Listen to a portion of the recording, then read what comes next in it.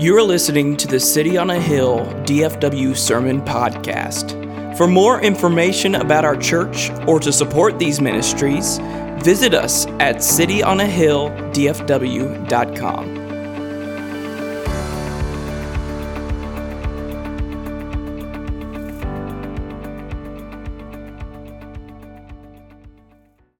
Good morning. Some of you are going, oh no, you got to be kidding me. Derek had a rough week this week, and he looks a lot older than he normally does.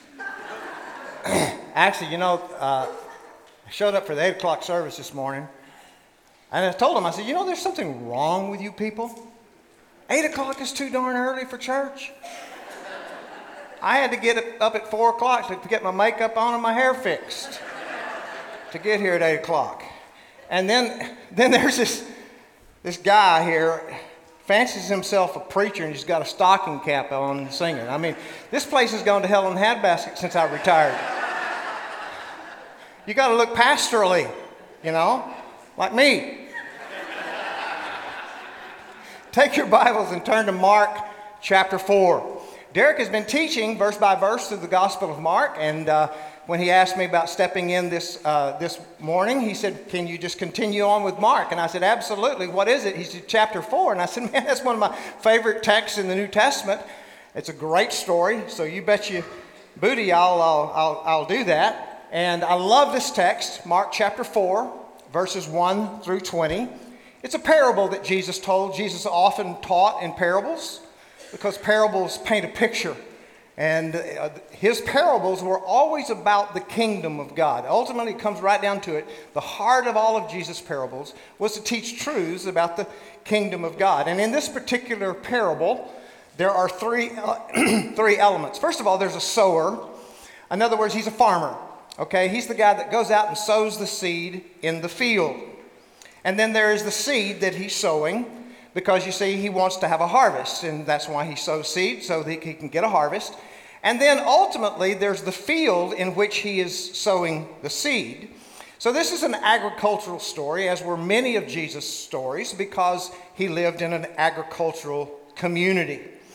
I remember as a little boy, many of you that have been around here for a while know my story, how quickly people forget. As a matter of fact, there's been some new folks that come to the church, and somebody said, I've heard this James Reeves guy. Who is that?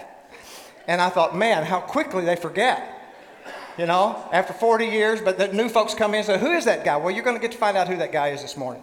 And you may regret it, but you're going to get to find out. But as a kid, my dad was a desperate alcoholic, and he was an oil-filled roughneck.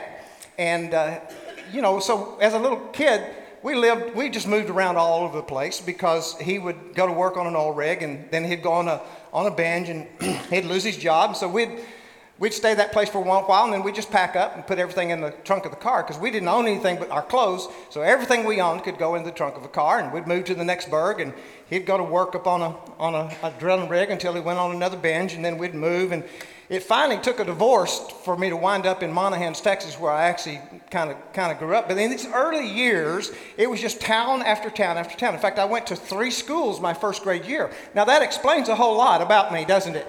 Okay, you can begin to kind of understand me. But in between, sometimes we would land on my grandmother's cotton farm. My grandmother had a cotton farm out in rural Texas. It's a 70-acre farm. And so in between these moves, we'd sometimes go and we'd live there for a little while with her. And sometimes it would be in the planting season. And so they'd be out there, they'd be plowing and getting ready to plant the seed, and they'd plant the seed. Sometimes it would be in the growing season. Sometimes the cotton stalks would be about like this, and the bolls were still green, and they were, they're still closed up. And then sometimes it would actually be in the harvest season. And that was always my favorite time on my grandmother's farm, because those cotton bolls, they open up like that, and that beautiful white cotton is in there. And there's nothing more beautiful than a field of white cotton bolls. And that would be the harvest time. Now, they didn't have machinery to do this back then. That's how old I am, all right? They was picked by hand. And so migrant laborers would come through and they would work for 4 or 5 months and go back into Mexico and basically were able to support themselves for the whole year with that work. And then sometimes they'd let me get out and pick the cotton, and they gave me a 5-pound potato sack, and I'd walk down and put the bowls. Any of you old enough to remember how cotton was picked back in the day like that? And then go over and weigh it, and they typically were paid by the pound. And I have a handful of good memories, I guess, from childhood, early childhood, and that's a few of them. And all of the elements of this parable are in that story on my grandmother's farm. There was a farmer, there's a sower, went out and sowed the cotton seed, and then waited for the full harvest. And then the harvest had to come in. The farmer is important, the seed is important, but the most critical thing in agriculture is the soil. It's all about the soil. You can have a great farmer that knows everything there is about agriculture. They can have perfect seed, but if the soil is bad, you're not going to get a harvest. The soil is the key. The dirt is the most important thing of all. I have a good friend in Detroit, Michigan, who's a former Detroit police officer, 20 years there on the police force there. I helped him start a church about 1.5 years ago, just outside of Detroit. In fact, I talked with him yesterday.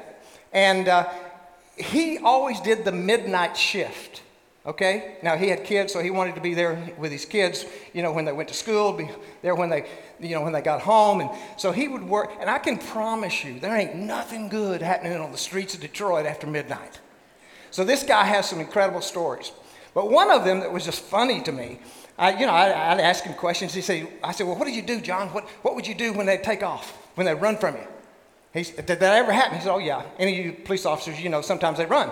I said, what happens? He said, it always ends in the dirt. Isn't that funny? A cop, he's going to run, it's going to end in the dirt. We're going to the dirt. In spiritual things, that same thing is true. It always ends up with the dirt. The dirt is the most important thing. It's going to end in the dirt. And so really the story that Jesus tells this morning is not so much about the sower, although that's an important element. It's not so much about the seed, although that's important. But the story that Jesus tells this morning really focuses on the dirt. It focuses on the soil.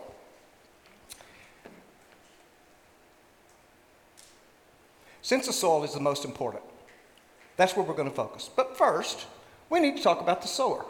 And we need to talk a minute about the seed, just to get this clear that we all understand where we're going. And then I'm going to do what Jesus did. I'm going to spend the bulk of my time on the soil. First of all, let's talk about the sower. Verse 3, Mark 4, Jesus says, the sower went out to sow. Now that's the farmer, okay? He plants a crop. He plants a crop because he wants a harvest. And so in the parable, who is the sower? Well, it could be Jesus, because the scripture says that Jesus went out scattering the message of the kingdom of God. It could be the disciples, because Jesus sent the disciples out to share the kingdom. It could be us, because we've been called to go out into the world and scatter the seed. Acts chapter 1, verse 8, we're called witnesses. What does a witness do? A witness just tells us what they know. In Romans 10:14, we're called heralds. We're called town announcers. We're to go out and announce the good news of the kingdom of God. In Mark 4, we're farmers. Some of you city folk, you've never been around a farm. Well, you get to be a farmer because you're called to sow the seed, okay? So that's the sower. Let's go to the seed then. This is not really any shocker. We've already kind of given the suspense away, haven't we? What is the seed? Well, Mark tells us in verse 13 that the seed is the word. It's the word. That's the seed that's being sown here. When Matthew's telling of this story, of this parable, Matthew carries it further, and he said it is the word of the kingdom of God. He draws it even closer. So this is the seed. So we've got these sowers, we've got these witnesses, we've got these town announcers that are going out and that are announcing this message, giving witness to this testimony, and scattering the seed, and the seed is the word of the kingdom of God. It's the gospel. It's the good news. The Apostle Peter carries that imagery of the gospel being like a seed in 1 Peter chapter 1, verse 23. When he says, you have not been born again of seed which is imperishable, but it is imperishable. That is, through the living and the enduring Word of God. So Peter carries this imagery of this parable that he actually had been with Jesus when Jesus told, and he says, that's the seed that is imperishable. It is the seed of the kingdom of God, and that is how we are born into the kingdom. So we have a sower, and we have a seed, and we're rocking along, aren't we? 2 out of my 3 points, I'm already finished. You go, man, we're going to go home early. No, you're not. Don't even get your hopes up. Expectations are the seed bed of resentment, aren't they? You could resent me if you expect to go home early. I'm just not going to let you do it. So let's talk about the soil, because that's really the heart. It's about the dirt here. It really does. It ends in the dirt. Now, Matthew, in his telling of the parable, explains to us, and we could figure it out from Mark's, but Matthew specifically says that the soil here represents the human heart. So the sower, Jesus, the disciples, or us, is sowing the seed, which is the word of the kingdom of God. And where is that seed landing? It's landing on the human heart. And what is it that determines if there is a harvest? The condition of the heart. It always comes down to the dirt. It always comes down to the soil. It always comes down to the condition of the heart. So Jesus spends the rest of the parable talking about the dirt, talking about the soil. In fact, he says there are 4 different kinds of soil where the seed of the word of the kingdom can fall. In other words, there are different hearts upon which the word of the gospel falls, and depending upon the condition of the heart, you either get a harvest or you don't. Now, I got a little creative with how I'm going to talk about these hearts, because I really want to kind of, in the way that I refer to it, I want to give you a little bit of indication of what Jesus means by each one of these particular types of heart. First of all, Jesus says in verse 4 that some of the seed falls on what I'm going to call the petrified heart. Verse 4, Jesus said, some fell on the pathway, and the birds came along and devoured it. Now, why were the birds able to get this seed so quickly? Well, because it fell on the path, and the pathway had been walked on so much that the seed just sat right there on the surface and it had no soil. And so it was right there on the surface so the birds could see it, and they came and they snatched it up. And so this soil where the first seed lands is like petrified wood. It's like a petrified rock. How many of you were fascinated with petrified rocks when you were a kid? I mean, I can remember that. I can remember going, really, that is cool. I hold it up and somebody tell me, that used to be wood. And I go, come on, man, you got to be kidding me. I mean, I was born yesterday. I'm not that stupid. No, really. They said, this one time was wood, and it turned to stone. Wow. And as I got a little bit older, I've discovered what that process is called. It's called permineralization. Now, you can impress your friends with that. Say it, boys and girls. Don't say Jesus. That's a Sunday school answer. Permineralization. And what happens is that piece of wood sits there, and over time, with the moisture and all this kind of stuff, minerals begin to replace the organic material. And over the course of time, those minerals, they bind together, and what used to be a piece of wood now has become a piece of rock. And it's very solid, right? I mean, it's hard and it's heavy. And I remember being fascinated by that. Well, Jesus is saying here that this is the condition of this heart. At one time, it was organic. At one time, perhaps it was soft. At one time, it was perhaps pliable. But something has happened over the course of time, and this heart has turned to stone. Some people are like that, Jesus says. Sometimes you're going to cast the seed of the kingdom of God, and it's going to fall on a rock. It's going to fall on that path that is going to be as hard as petrified wood. Now, that doesn't mean that this person can't understand what the gospel says. In fact, sometimes these people are very quite educated in the Bible. They've studied a great deal, and they know the essence of the message of the kingdom. The problem is they just don't see any value to it. They don't see that it has any meaning or purpose or relevance to their life. So their heart has just become like a packed down path in between the rows, or at the end where the farmer has walked and has walked and walked, and as he's casting the seed by hand, some of it falls on that path, and it just sits there and the birds take it away. It can't penetrate. I recently read on social media, to my distress, quite frankly, a statement that a girl made. A girl, actually, I've known her since she was a little. She's in her 30s now. She's married. She's a grown adult. I watched her grow up. I know some of the story of her life. I know some of the things that happened, some good, some bad. But she made this statement on social media that really struck me. It said, all this Christian S, and you can spell the rest of the word for yourself, just isn't for me. All this Christian doo-doo, come on, folks, isn't for me. And I thought, wow, I knew her when she was little, a little girl running around, full of joy, having fun. I watched her in high school. I even followed her while she was in college. And now that tender heart is like hard as a rock. And she looks at the message of Christ that she knows. She knows the message. She grew up hearing the message. She understood the message. But she's saying now, it has no meaning for me. It has no relevance for me. It's fallen upon a petrified heart. Jesus encountered these kinds of hearts quite often. Most often, he referred to them as the Pharisees, who were the religious leaders of the Jews.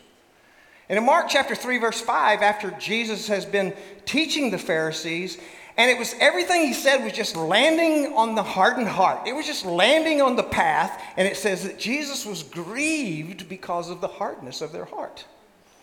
Their hearts had become so packed down with their own personal religiosity, their religious legalism, their jotting every I and crossing every T, and all of those things, that when Jesus came preaching a gospel of grace, they couldn't get it.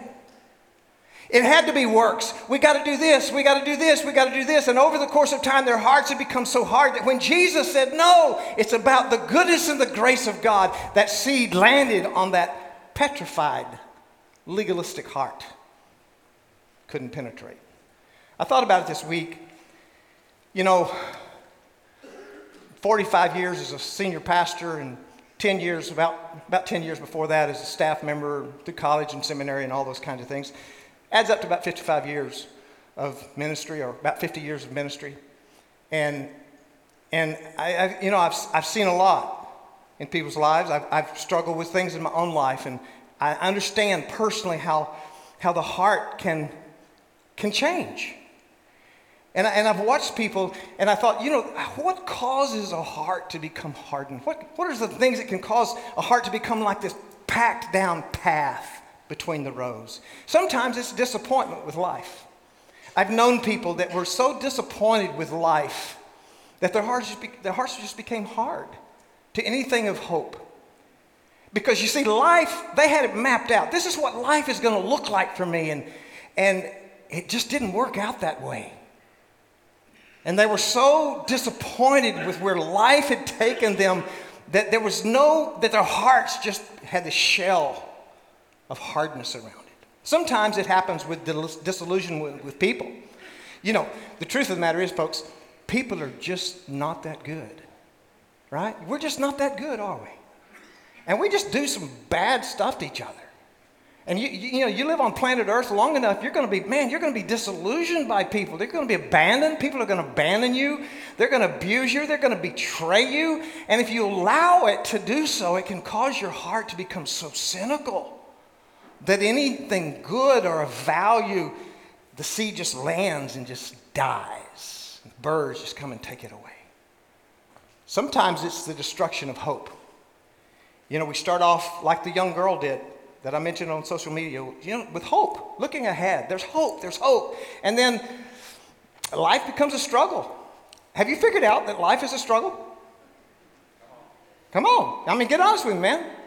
This is living on planet Earth as in a fallen world. It's just not easy, is it? Sometimes, and sometimes you can look and then just hope. Just eventually, over time, in the struggle, you just give up.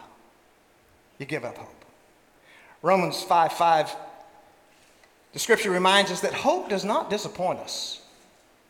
When we are disappointed, it's not hope that has disappointed us. It is the loss of hope that disappoints. So he says, hope does not disappoint because the love of God has been poured out within our hearts through the Holy Spirit who's been given to us. You see, hope doesn't disappoint, but we can become so disillusioned with people that we give up hope.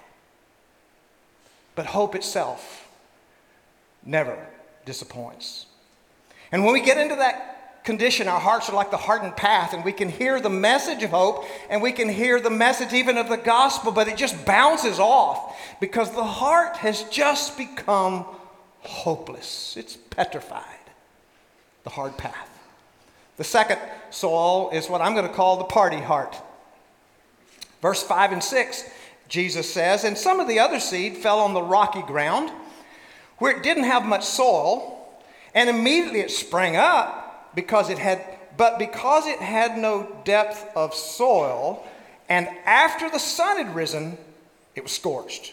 So it sprouted real quick because it wasn't very deep, and so immediately you see results, but then the sun comes out and it scorches it, and because it didn't have any root, Jesus says, it withered away.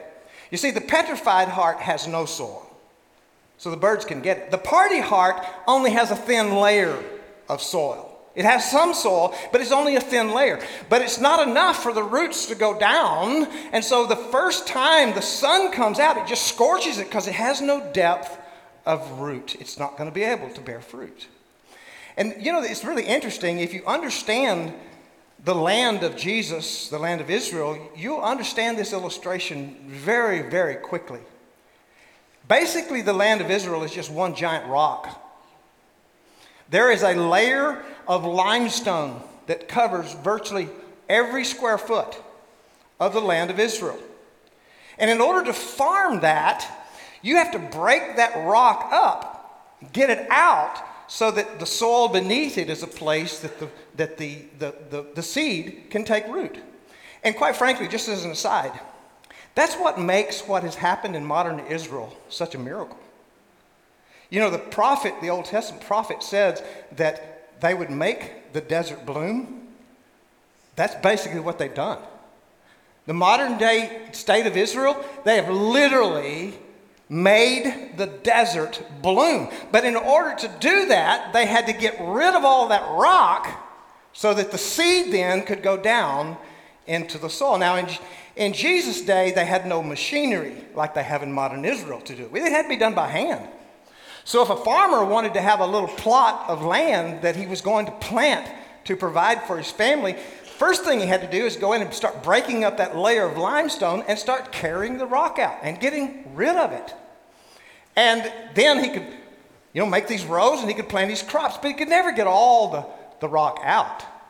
So there was always some places where there was some rock. And so as he's scattering the seed, some of it's going to fall where there's just a piece of rock underneath and there's just a thin layer of soil. And it's going to be like Jesus said, it can't get depth of root, so when the sun comes up, it immediately scorches it and it dies.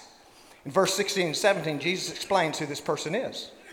He says, this represents the person who hears the word of the kingdom and immediately receives the word with joy, but then trouble comes, immediately falls away. Okay? So here's immediately sprouts, little thin layer of soil, looking good. Sun comes out, scorches it, dies. Receives the message of hope in Christ with joy, but then the first trouble that comes along, what happens? It dies. Now, folks, understand something. Jesus is not saying this person lost their salvation. What he's saying is they represent a person who never had it. What they had was a very shallow understanding of the message. Now hang with me here because this is very, very important. They had no root. They had a very shallow understanding of the message of the kingdom of God and of the message of grace. And when trouble came along, this is what they said. Wait a minute. This is not what I signed on for. This wasn't what I was agreeing to. What did this person who has a shallow understanding of the message of the kingdom sign on to? Well, they signed on for the perks, man. They didn't sign on for persecution. They signed on for the blessing. They didn't sign on for the brokenness. They signed on for the triumph. They're going to have victory in Jesus. They didn't sign on for the trial. And so when the persecution came, or the brokenness came, or the trial came, they said, this is not what I signed on for. This is not what they told me I was going to get. And they go away. They thought the Christian life was all about puppy dog tails and pampering. And I like puppy dog tails. And I don't mind being pampered every now and then. But that ain't the message of the gospel.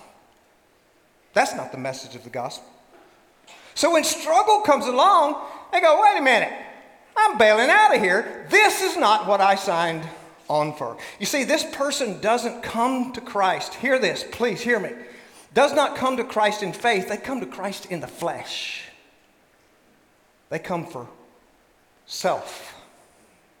There have always been people who have preached a shallow gospel.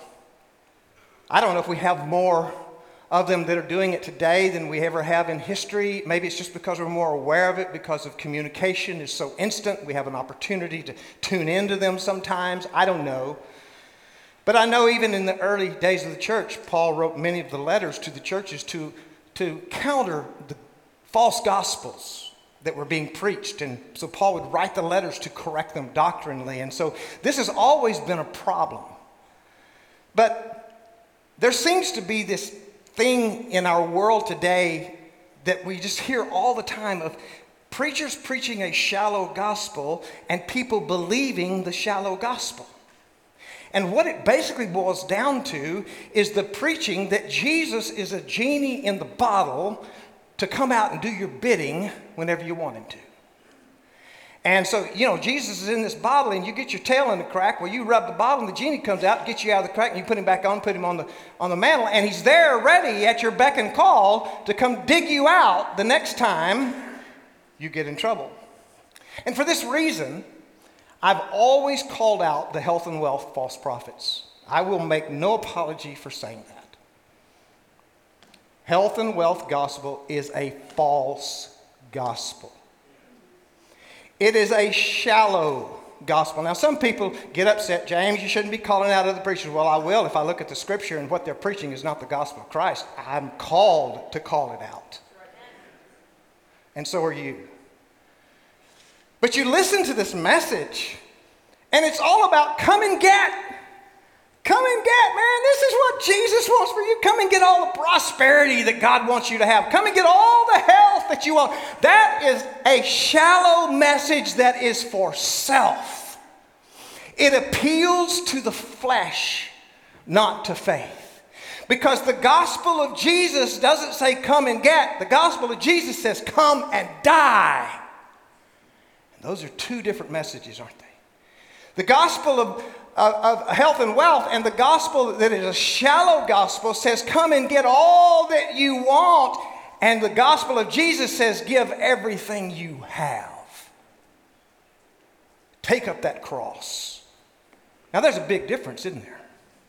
Is there a big difference there, or is it just me? I mean, even Jesus faced that. People followed Jesus for all the wrong reasons. Not because he preached the gospel, but because that's what they wanted. Check John chapter 6 out. I think it's about 66 verses, one of the longest chapters in the Bible. Don't read it right now, read it later. On your time. This is my time. John chapter 6 starts off with Jesus teaching all day with a crowd of people. At the end of the day, you think my sermons are long, Jesus preached all day. And the people hadn't eaten, they were hungry. 5,000 of them, it says. So Scripture says that Jesus just did one of his things that he was able to do, and as God in the flesh, he divided the fish and the bread and fed the whole crowd. Then Jesus moves on down the road. Guess what? People followed him. And they're following him by the thousands. Who wouldn't? Wow. He's like a food cart. Jesus is the ultimate roach coach. He's always there when we need to eat. Let's go, man. Look at what that dude did. Let's follow him. He'll feed us. He's our meal ticket. And they did. They followed him. Why? To serve him? No, for him to serve them. They followed him for what they could get from him. And after a while, John records in John chapter 6 that Jesus turned and began to speak to them about crucifixion, about death, about what it meant to follow him. Wait a minute. That's not what we signed on here, bro. We just want the 3 meals in a cot, okay? I mean, that's all we want. We're not interested in this crucifixion stuff and all this death stuff and all that. No. That's not what we're signing on for. In fact, verse 60 of chapter 6 says, when they heard it, what Jesus was saying, they said, this is a hard saying. Yeah.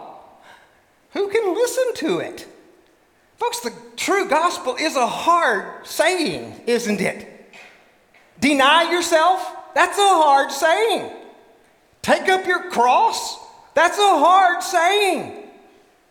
Not easy to hear. And they said, now wait a minute, that's not what we bought into. We just want to follow you so that next time we're hungry, you can feed us. And Jesus said, no, it's about dying. It's about crucifixion.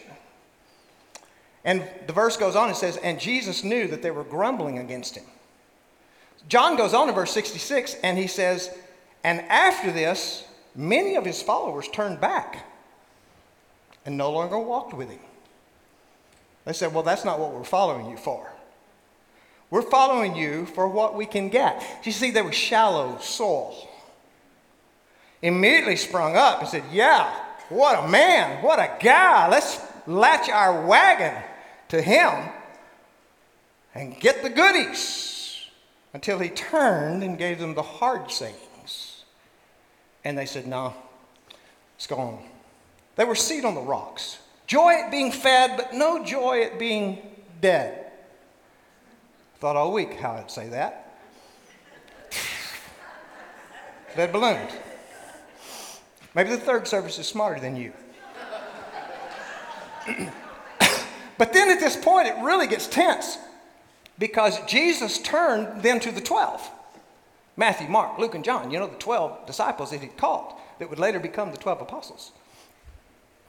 As they're leaving, because they've just figured out he's not a free ticket, he turns to them and says, would you leave also? Boy, that's a penetrating question. What are you going to do? It's time to separate the sheep from the goats, right? It's time to separate the disciples from the dropouts. Peter spoke up. Verse 68. And you can almost hear the submission in his voice. What's the word? Think of one, and that's what I meant.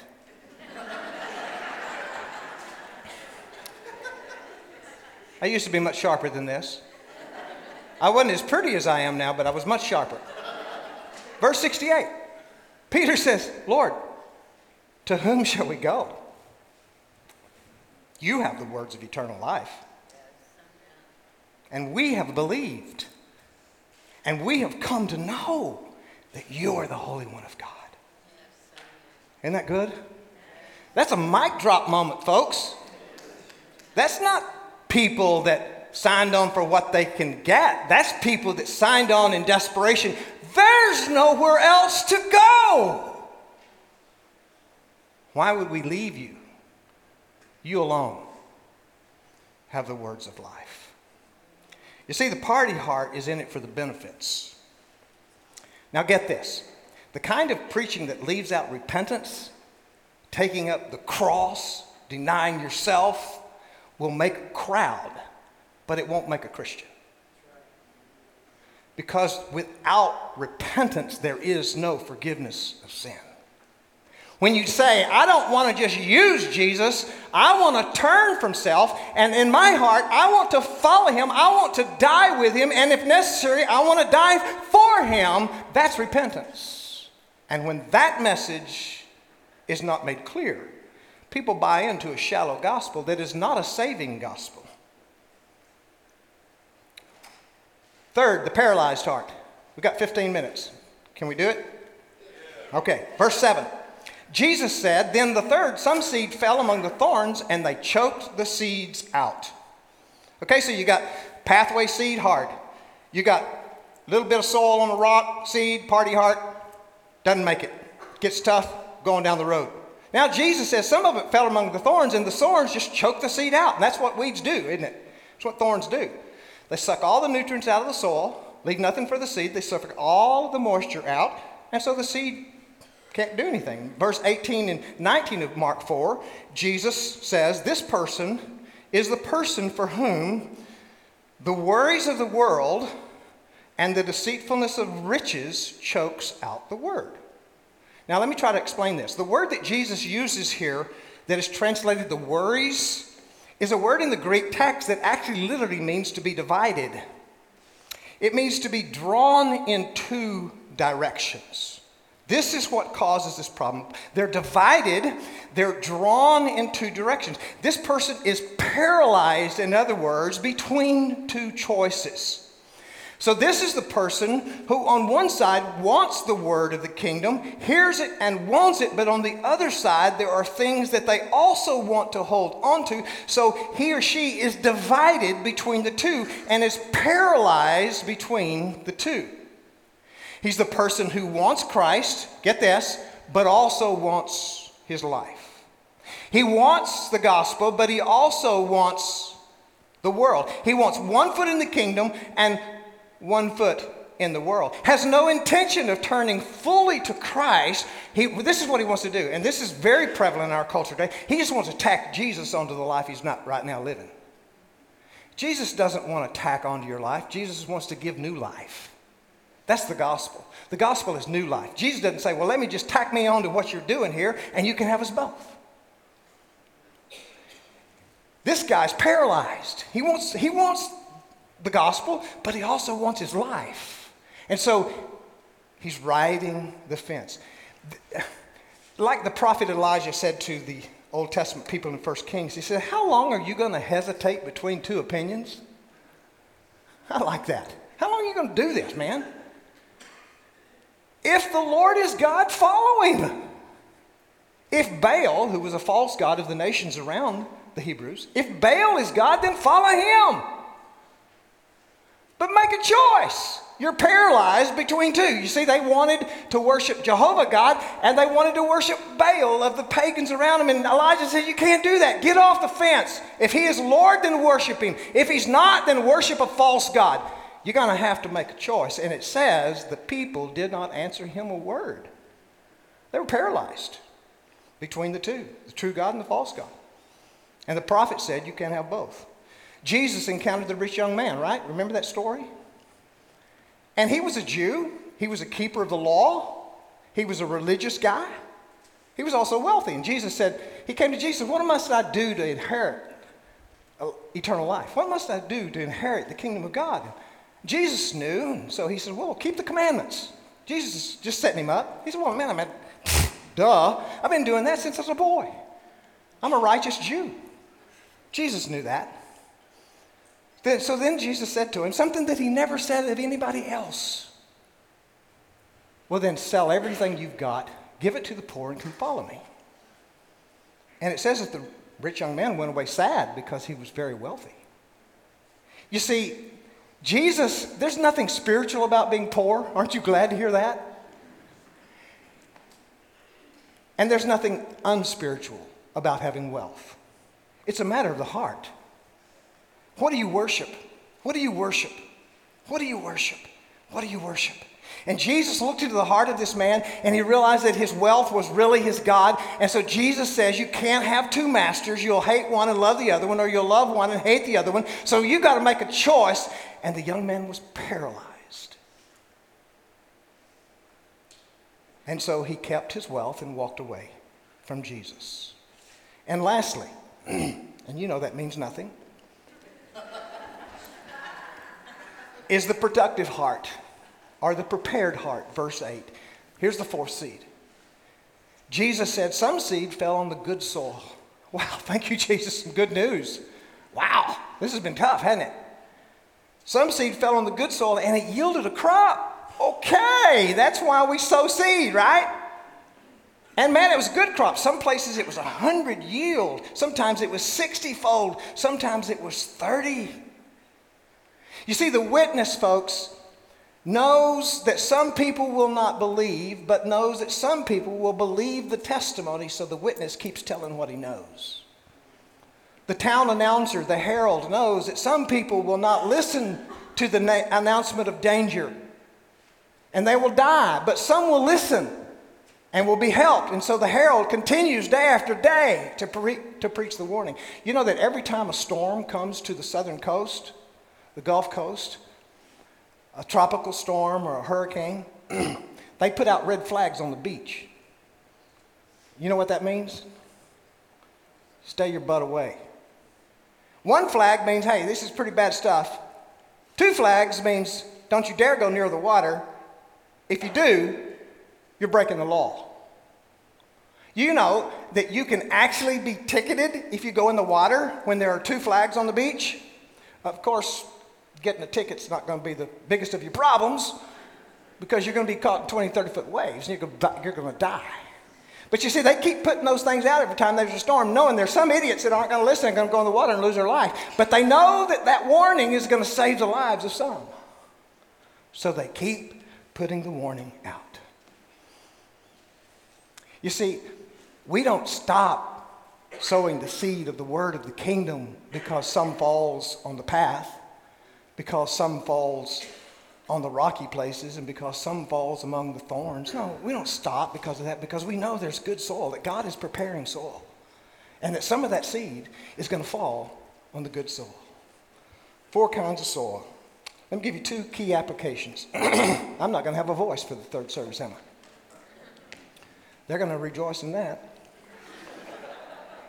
4 kinds of soil, 4 conditions of the heart. Sow the seed. God is the Lord of the soil. Second, soil can change. See, the goodness of God is that the soil can change. What is packed today can be plowed tomorrow. When the Father gets his plow out and starts plowing the hard pathway. Yesterday, the seed fell and the birds came and took it away. Next year, the Father has done some work and has plowed that soil up. And when you come this time and you sow the seed, it finds good soil. It brings a harvest. How many of you were hard soil? Yeah. We specialize in hard soil around here. That means we specialize in idiots that reject the good news over and over and over, and sometimes it takes the depths of deprivation for the Father to plow the soil, but aren't you glad that he did? And aren't you glad that there were people still willing to sow the seed?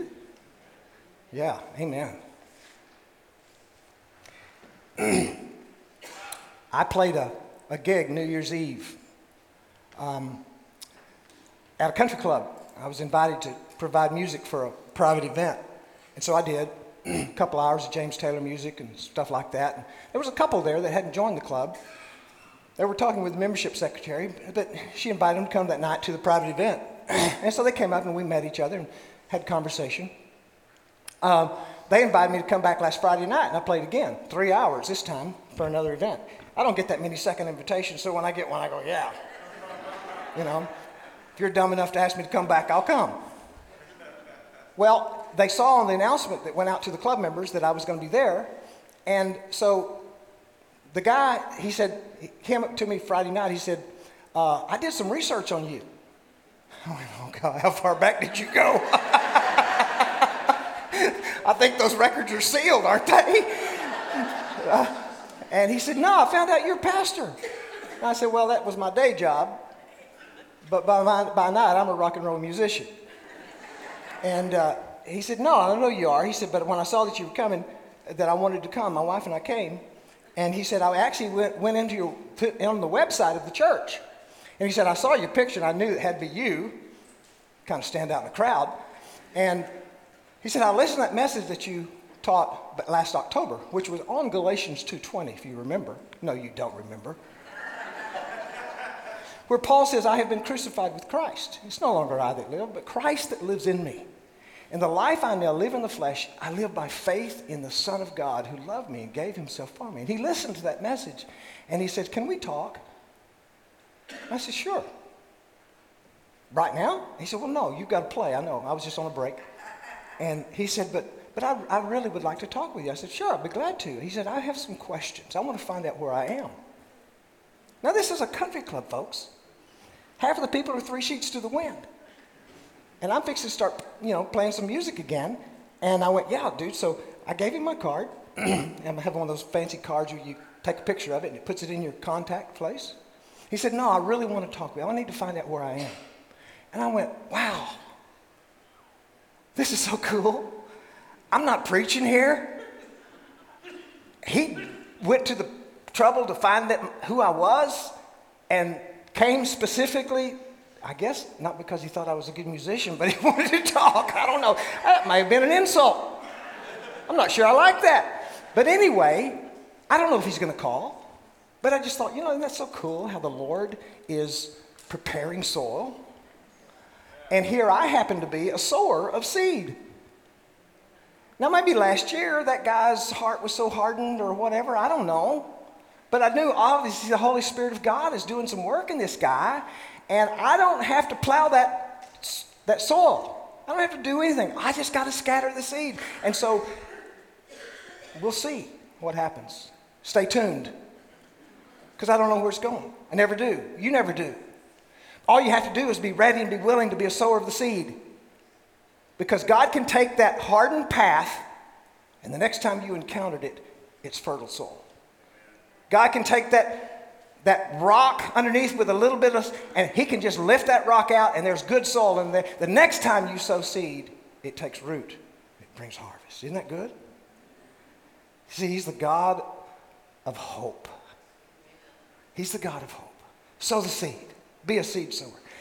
And some of you may be here today, you're kind of, you're kind of maybe one of these souls that just, you're disillusioned, you're just fed up with it all, and you're fed up with religion, and you're fed up with false Christianity, and you're fed up with people putting on show and putting on airs, and you just want, are any of these Christians going to be real? Some of you asked that question for a long time before you found City on a Hill, didn't you? And you said, they're too real. Well, maybe it's the day that the Father intends the seed to find a root in you. I'm going to pray for you. Father, how we thank you for the seed of the gospel that looks for soil to find a home and produce a harvest. Thank you for the harvest in the hearts here. Some were disillusioned, some were the party heart, some were petrified. Yet by your work, you brought now the fruit of salvation. I pray for someone in this room this morning that they're kind of caught between two worlds. And your Holy Spirit just shined the light on there. It says it's time to give it up. It's time to make the decision. And I pray, Father, without any emotional appeal or anything at all, your Holy Spirit would just do his work as only he can do and bring a harvest of life, new life, in Jesus today.